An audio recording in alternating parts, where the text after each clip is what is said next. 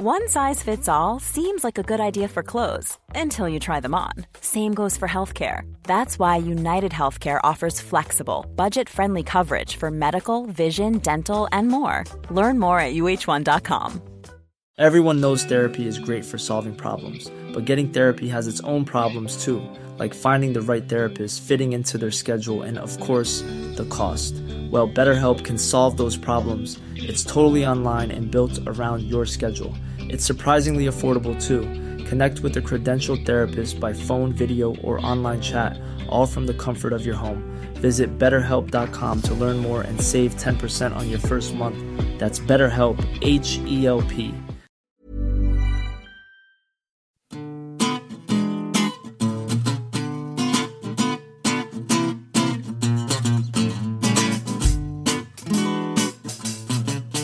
Hello, I'm Anoush. And I'm Patrick. And on this week's New Statesman podcast, we discuss Boris Johnson becoming Prime Minister and his new cabinet appointments. You ask us, could he call a second referendum? And I speak to our digital culture writer, Sarah Manavis, about a new exciting project. So I'm joined by Patrick, fresh and only a little sweaty from Westminster, where You Boris flatter me. Johnson is about to become Prime Minister. So why don't you tell us a bit about the atmosphere there, first of all? It's between febrile and... No, I'd say it's a solid 10 on the febrile scale at the minute. It's been very strange the past 2 days since Boris Johnson won that crushing victory over Jeremy Hunt, because for the first time in a very long time, the Conservative Party has seemed like a coherent entity. Yesterday at the 1922 committee, obviously we journalists took up residence in the corridor outside, and usually we're used to hearing, as Theresa May's premiership sort of crawled towards its inevitable demise, the sort of, MPs and whips bang the doors to signal that they're having a great time and that they love their dear leader. And as Theresa May's premiership sort of petered out, the sort of depth of the wall banging and the table banging got so thin that you could just tell it was sort of one lonely junior government whip enthusiastically sort of thwacking the door. But yesterday it was like being sort of outside a football match. Everyone was sort of had their dander up. Everybody from Steve Baker to Tom Tugendhat was coming out and saying, we're having a great time. We're all getting behind Boris Johnson. Obviously, you sort of have to say that after the election of a new leader, and that's the vibe Johnson will be going for. Similarly at PMQs today as well, in recent weeks in PMQs there's been fewer than 100 Tory MPs turning up. Downing Street have been sending these begging letters every week, and I must have blogged about 4 of them, and each week the tone gets more and more desperate, and they were specially begged to turn up to a final PMQs, and they did in huge numbers, and it was all very collegiate and very nice. One of the surprising things, given how divisive the leadership race was, is the Tory party rediscovering its capacity for unity. As with any Prime Minister, it's really tempting to draw long-term conclusions from that. But one thing that struck me about sitting outside the 22 committee last night was that an MP by the name of Keith Simpson, who literally I would be very surprised if many lobby journalists had, not impugning my good colleagues in the lobby, but it's not someone we tend to pay attention to, but he rebelled for the first time to block prorogation of Parliament last week to stop No Deal. And he said, I've got a taste for rebellion. And he came out early and told the sort of huddle of waiting journalists, my colleagues are all pretending not to act like ambitious little shits. It's all nonsense. And that really reminded me really vividly of sort of this time last year, sitting outside 22 committee meetings with Theresa May as she staggered from Brexit crisis to Brexit crisis. And Tory MPs had come out, and the members of the government payroll or Theresa May loyalists, and you say, how was that? What did they say? Who got up and shouted at her? And they'd always say, it was fine, we're all on board with her. It was only Philip Davies, Nadine Dorries, another nutter who got up and said something. And I thought it's an exact parallel, because as much as the Tory party, the majority of Tory MPs are behind Johnson now, all it takes in a minority parliament is 1 or 2 people you've never heard of to lose it, as clearly enough MPs already have, and the wheels will come off. Yeah, that's really interesting. And also that atmosphere of optimism, I remember that from even when Theresa May became leader, and that ability of the Tory party to look unified and look optimistic, I think happened then as well as now. And it's so short-lived, isn't it? Like, I just remember that first PMQs where she was quite hammy and it was a bit like a pantomime, but she went, "Does it remind you of anyone?" to Jeremy Corbyn, and everyone was like, "This is brilliant." And she did that speech outside Downing Street, which really scared some Labour politicians when she was talking about the sort of social issues in the country. And it's just so short-lived. It fizzles out immediately when it's obvious that they can't hold any kind of actual unity in Parliament.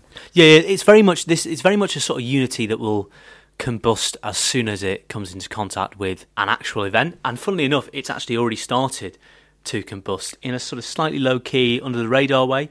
It's the sort of a reverse Keith Simpson, if you will.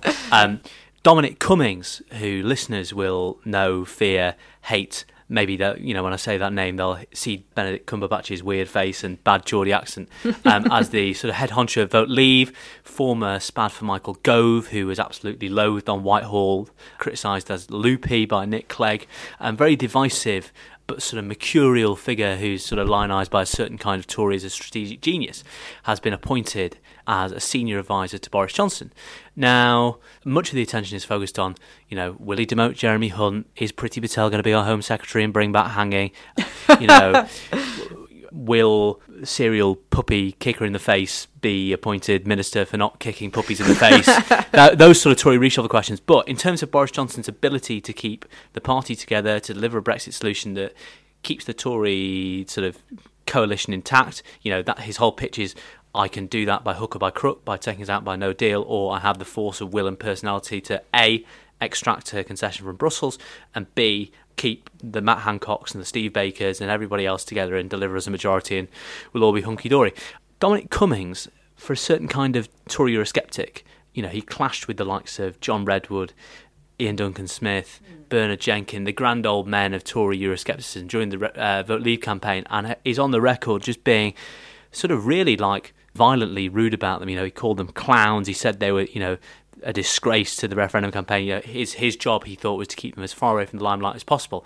Now, those sorts of Tories think his appointment is the great betrayal. Now, Eurosceptics, much like the DUP, love any sniff of betrayal. They love the feeling of being sold out and the righteous anger that flows from that. So they think Dominic Cummings being appointed because he's so close with Michael Gove and because Boris Johnson already has the black mark, which people forget. People forget, and in his own personal mythology, he sort of misses out the bit where he voted for Theresa May's Brexit deal at the third time of asking.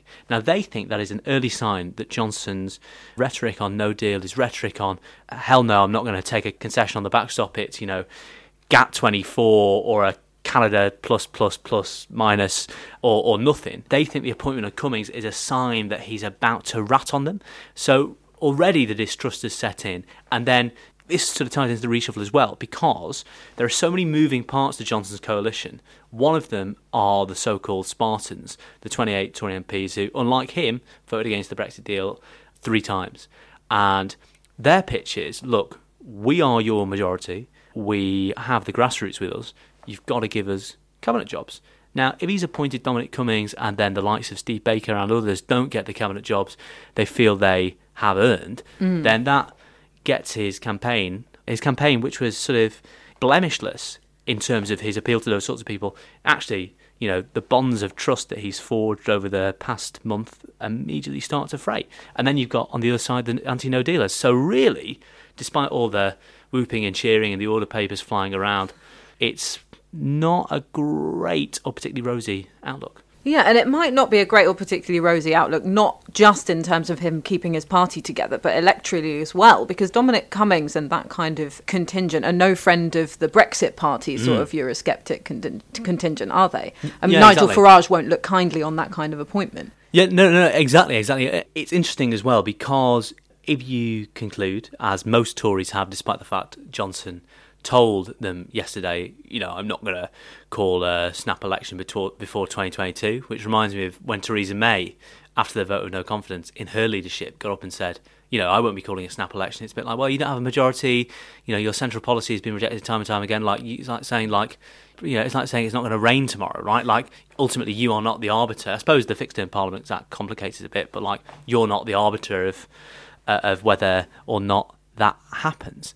So if you accept, as I think privately everyone does, that there is an election in the offing, perhaps even a referendum, but we'll come on to that a little bit later, then who better to have on your team than the man who, rightly or wrongly, most people believe is responsible for the greatest upset in British electoral history. There is some, obviously the nerds out there might say, what about Matthew Elliott, the other guy? That's true, but for most Tories, they read Dominic Cummings' blog posts and they think, what a genius, we've got to have him on board, and also the interesting subplots of this, he was meant to be the chief of staff in the so-called Dream Team administration that Boris Johnson and Michael Gove failed to put together in famous circumstances after the referendum, after David Cameron resigned. So maybe there's a bit of delayed onset wish fulfillment there. But yeah, I mean, it's an appointment which makes strategic sense in terms of, campaigning, but also, as you say, opens up fights with two people, or rather two camps you desperately need, one to neutralise in the country and two to keep on side in Parliament. Yeah, and it's the hope in some seats. I've just come from reporting in Uxbridge earlier this week, which is Boris Johnson's constituency, where his majority more than halved in the 2017 election to 5,000 votes. Labour's hopes there is that, the vote can be split between the Conservatives and the Brexit Party, and appointing someone in charge of your campaigning who the Brexit Party don't take kindly to could mean that they're less likely to be the sort of friendly political force that perhaps Conservative members hoped that Boris Johnson would be able to harness, unlike Jeremy Hunt. Yeah. And obviously the big gamble of all of this is that Boris Johnson won't have to be in a position where the Brexit Party are a sort of live concern. The entire point of this exercise, as far as Tory MPs see it, is, okay, this question is really big and scary, so let's answer it before we give the Brexit Party the chance to answer in the country. Yeah, exactly. But with a parliamentary coalition as vociferous and prone to tearing itself apart as the Tory coalition, despite its sort of illusory, unity over the past couple of days, there's no guarantee of that. And we won't talk too specifically about the cabinet appointments because our listeners will know more than we do currently in our podcasting room today when this comes out. But when I heard the briefing, there'll be more women than ever, there'll be an emphasis on ethnic minorities, a true reflection of modern Britain, it really rang alarm bells, because I remember the 2014 reshuffle that David Cameron did, which was supposed to be out with the male, pale and stale. And it turned out to be some people think it was a big mistake, that reshuffle, because he got rid of people like Michael Gove and Ken Clarke, both of whom came back to bite him later in different ways. And also, of course, some of those appointments, people like Baroness Varsi, ended up not being able to work with him in government and became a thorn in his side later as well. Is that kind of tactic something that will happen to Boris Johnson? Yeah, and similarly, last year, Theresa May's sort of supposed, revitalising reshuffle, those are the exact lines she briefed as well, which was, I'm going to clear out the middle-aged men, there's going to be loads of young, exciting women cabinet ministers, and, the only person that could plausibly be said to be a young, exciting female cabinet minister in Justine Greening ended up being sacked, or resigning, or whichever one you want to call it. So you always make yourself a hostage to fortune if you pre-brief something which, one, you might not live up to, and two, which other appointments might overshadow. For instance, obviously you're picking this up on Whitehall, from Whitehall, and other political journalists have had a bit of this today. Who knows whether it'll come true? And there'll be plenty of listeners who hope not, that Dominic Raab is going to be the Foreign Secretary. And that in itself is a ready-made retort from, let's say, the Lib Dem press office. It writes itself. Joe Swinson said, for all the talk of promoting women, Boris Johnson's chief diplomat is a man who called feminist obnoxious bigots, right? Yeah. So the narrative you preordain for your reshuffle very quickly runs away with you. And also, it constrains Boris Johnson politically as well, because there are so few senior women in the Conservative Party. Actually, beyond Priti Patel and Andrea Leadsom, the only plausible candidates for either being retained in cabinet or being promoted in cabinet are people who didn't support him.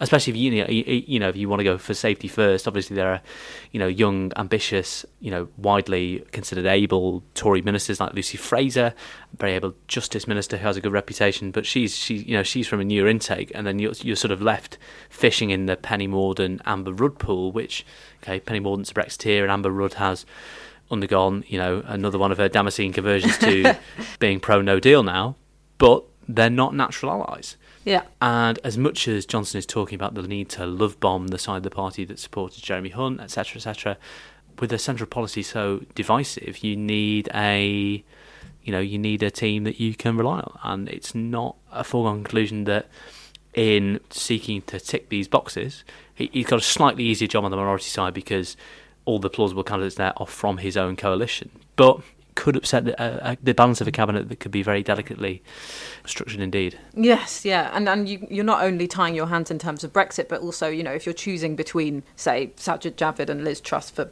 Chancellor, those two people have such different politics on the economy. Exactly. So you're tying your hands in terms of ideology as well as Brexit. Okay, thanks very much, Patrick. Back to work. Back to the content mines.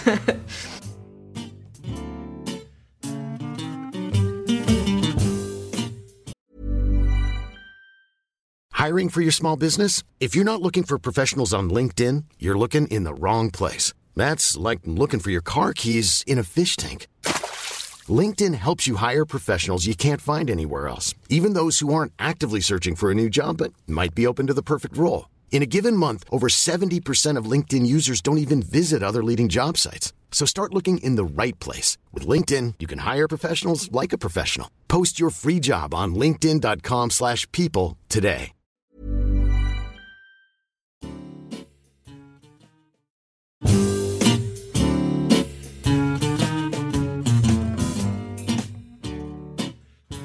Now I'm joined by Sarah Manavis, our digital culture writer, and she's here to tell me about a new project that all of our listeners, I'm sure, will be super excited about. Essentially, I'm sure you all are loyal subscribers to Morning Call. And you have Stephen in your inbox, telling you the kind of rundown of everything that's happened in politics. But we don't have anything that does that for pretty much everything else on our website. The New Statesman, even though it is mostly politics, it is a lot of things that are culture. So whether that's really traditional things like books, film, television, that kind of stuff. But it's also, things I write about like digital culture, like memes and trends, a lot of things about pop culture. Anoush writes really great things about reality television, such as the infamous Paul Hollywood handshake piece and many pieces about The Apprentice. So we are launching a brand new newsletter. It's called The Dress Down, and it'll drop once a week, so we're not inundating your inbox, on a Friday morning, giving you essentially like a breakdown of everything that's happened in the week that doesn't have anything to do with politics, and giving you sort of the best of the best that the New Statesman has to offer and beyond. And so what's behind the name? I actually already know this because our listeners won't be aware, but Sarah made us do a really fun brainstorming session a la The Apprentice. Yes. And it was really fun, although I don't think I gave any constructive ideas. I think that you were really good. You have great, and also I think the beauty of an advertising brainstorm is that there are no bad ideas in brainstorming. Oh yeah, you did say. Yes, indeed. That's always what you need. Yeah, if only the web desk would agree that there are no such thing as bad ideas. It's called The Dress Down because it's the idea that it's a Friday. It's coming to you on a Friday morning. Dress Down Friday. Yes, Dress Down Friday. And we're giving you, not you a dressing down, but we're giving the week in culture a dressing down.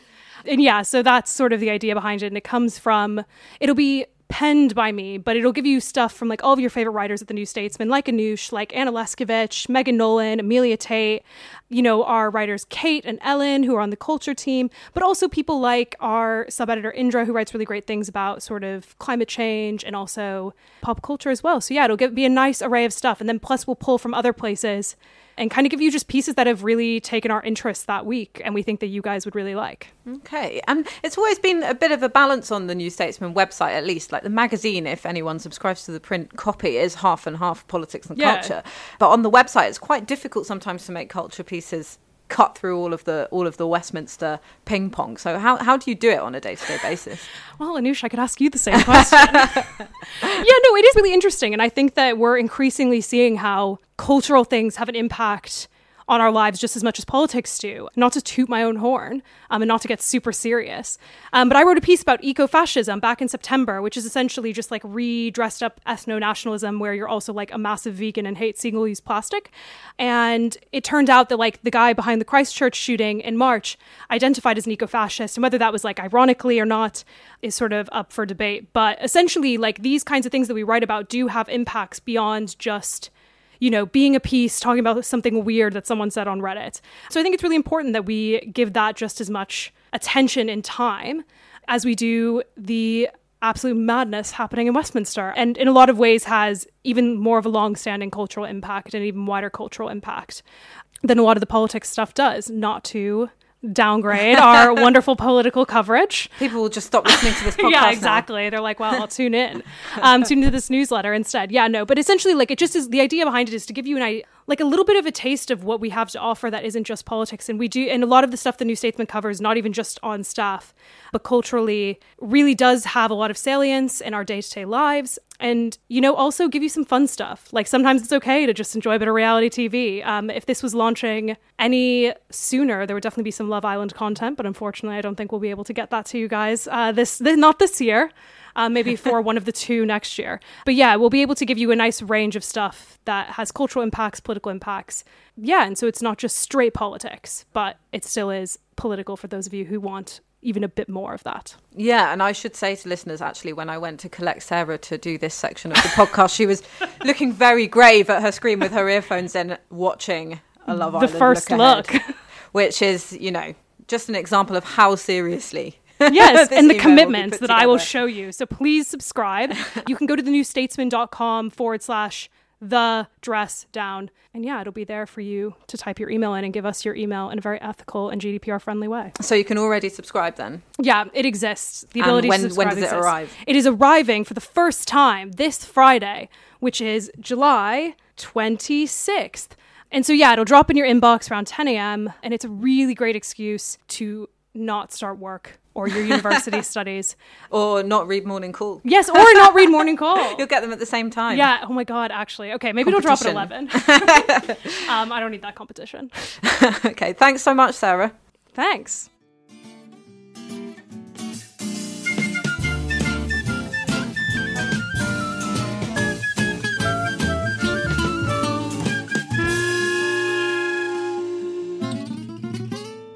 Now it's time for a section we like to call... You Ask Us. Yes, and this week we've had a really interesting question from a reader called Alex Keeble. Thanks, Alex. He's asking, could Boris Johnson hold a second referendum?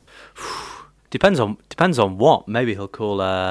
Sorry, I was going to make a really lame joke there about, like, maybe he'll, you know, hold another referendum on, you know, further powers for the Welsh Assembly, but in any case, that would be a third referendum. So I'm gonna shut up. It's a really interesting question, and this was a sort of scenario that Philip Hammond on The Quiet was sort of talking up in the months before March via his parliamentary private secretary Hugh Merriman, who is one of the few Tory MPs to come out and say a second referendum is a way out of the impasse. The logic goes a little bit like this. There's no majority for anything, still less a Brexit deal, still less chance of the EU budging. Eventually, this question is going to have to go back to the country. Going back to the country as a party that hasn't done Brexit for the Conservatives would obviously, as far as Tory MPs see it and as far as the evidence of the European elections would indicate, would be lethal.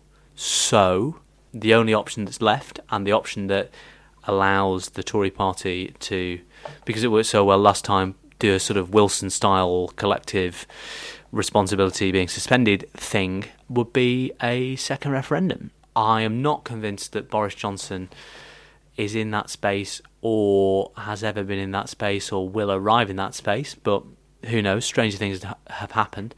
But there is a sort of consistent logic to it. And, you know, while it's not entirely true, obviously the experience of the 2016 referendum underlines the fact that you can't completely extricate these questions from party politics, and the fallout will, by its very nature, be party political and have unforeseen consequences in that regard. It's not an idea that you can just sort of laugh out of the room if you're a Tory MP. But if there's one thing we know about the Parliamentary Conservative Party, the really interesting thing about this leadership election is everybody who put their name forward, with the exception of Kit Malthouse and James Cleverly, who pulled out early, got their name on the ballot. You know, they reached that threshold of 10 MPs to make the first round. And, you know, they all had lots of Brexit policies. And only one MP who put their name forward didn't make the ballot and was too toxic in terms of their platform to be lent votes to. And that person was Sam Gyimah, who only had 3 name backers and was for a second referendum. And I think it's at that point, maybe the politics will have changed by October, if Tory MPs have taken for it or whatever. But at that point, that was conclusive proof that the Tory party were never going to reconcile themselves. They were unreconcilable and unreconciled to a second referendum, in my opinion.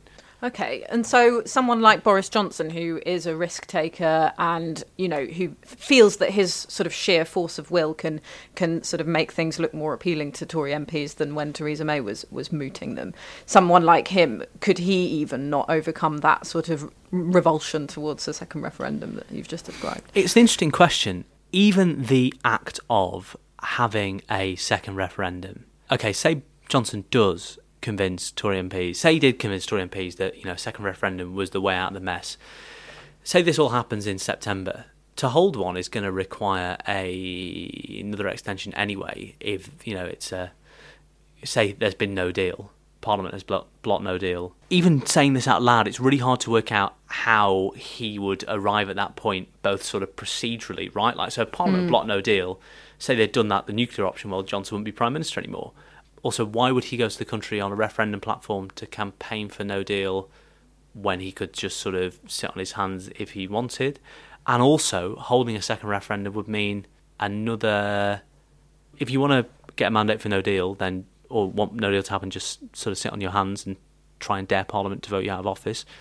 If that happens, you're voted out of office. If not, no deal has already happened. There's no need to have a... There's no need to have a referendum. Have a referendum. And with it, another Article 50 extension. And then there is the risk, of course, that Remain wins. And then where's the Conservative Party then? It's, instead of going over the cliff with no deal and making Brexit happen, deal or die on October the 31st, has one, extended Article 50 again, and two, they're in the EU. So I think, the annihilation that some Tories fear would perhaps be even graver in that, they would probably say, well, look, we face annihilation if we get this wrong anyway, but if we get it even wronger via calling a second referendum and losing it, then we're even more screwed. Yeah, and they'll probably see that as a bigger risk from their point of view than an election, because lots of those Tory MPs who were sort of holding their noses and supporting Boris Johnson were convincing themselves that it was because he is more likely to be a winner in a general election scenario against Jeremy Corbyn.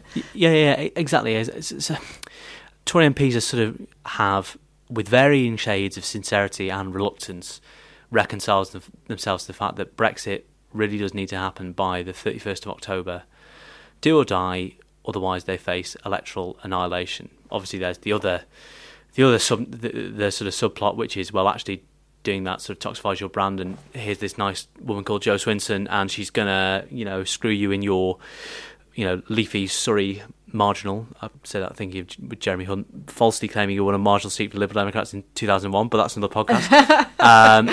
So, like, this whole the question itself, as much as the answer I think is no, also does shed light on the fact that there are no good options for the Conservative Party as the catch-all party of the centre-right that it has been its most successful as, I think. Okay, great, thank you. Alex, I hope that's answered your question. I should also apologise to any listeners who noticed that we did actually answer a question last week that we'd already been asked and answered before, but hopefully the answer was sufficiently different for you to realise that we actually have no idea what we're talking about. Thank you. You've been listening to the New Statesman podcast with me, Anoosh Chakelian, Patrick Maguire and Sarah Manavis. We're recorded by Emily Bootle and produced by Nick Hilton. Our music is Devil with the Devil by the Underscore Orchestra.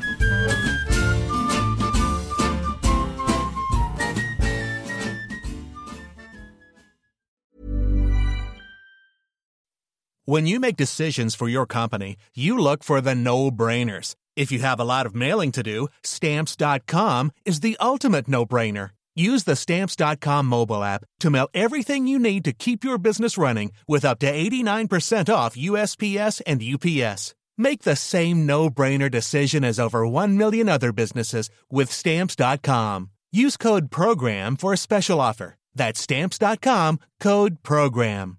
Trust in politics is broken, so can we get UK politics working again? That was the last time we were happy.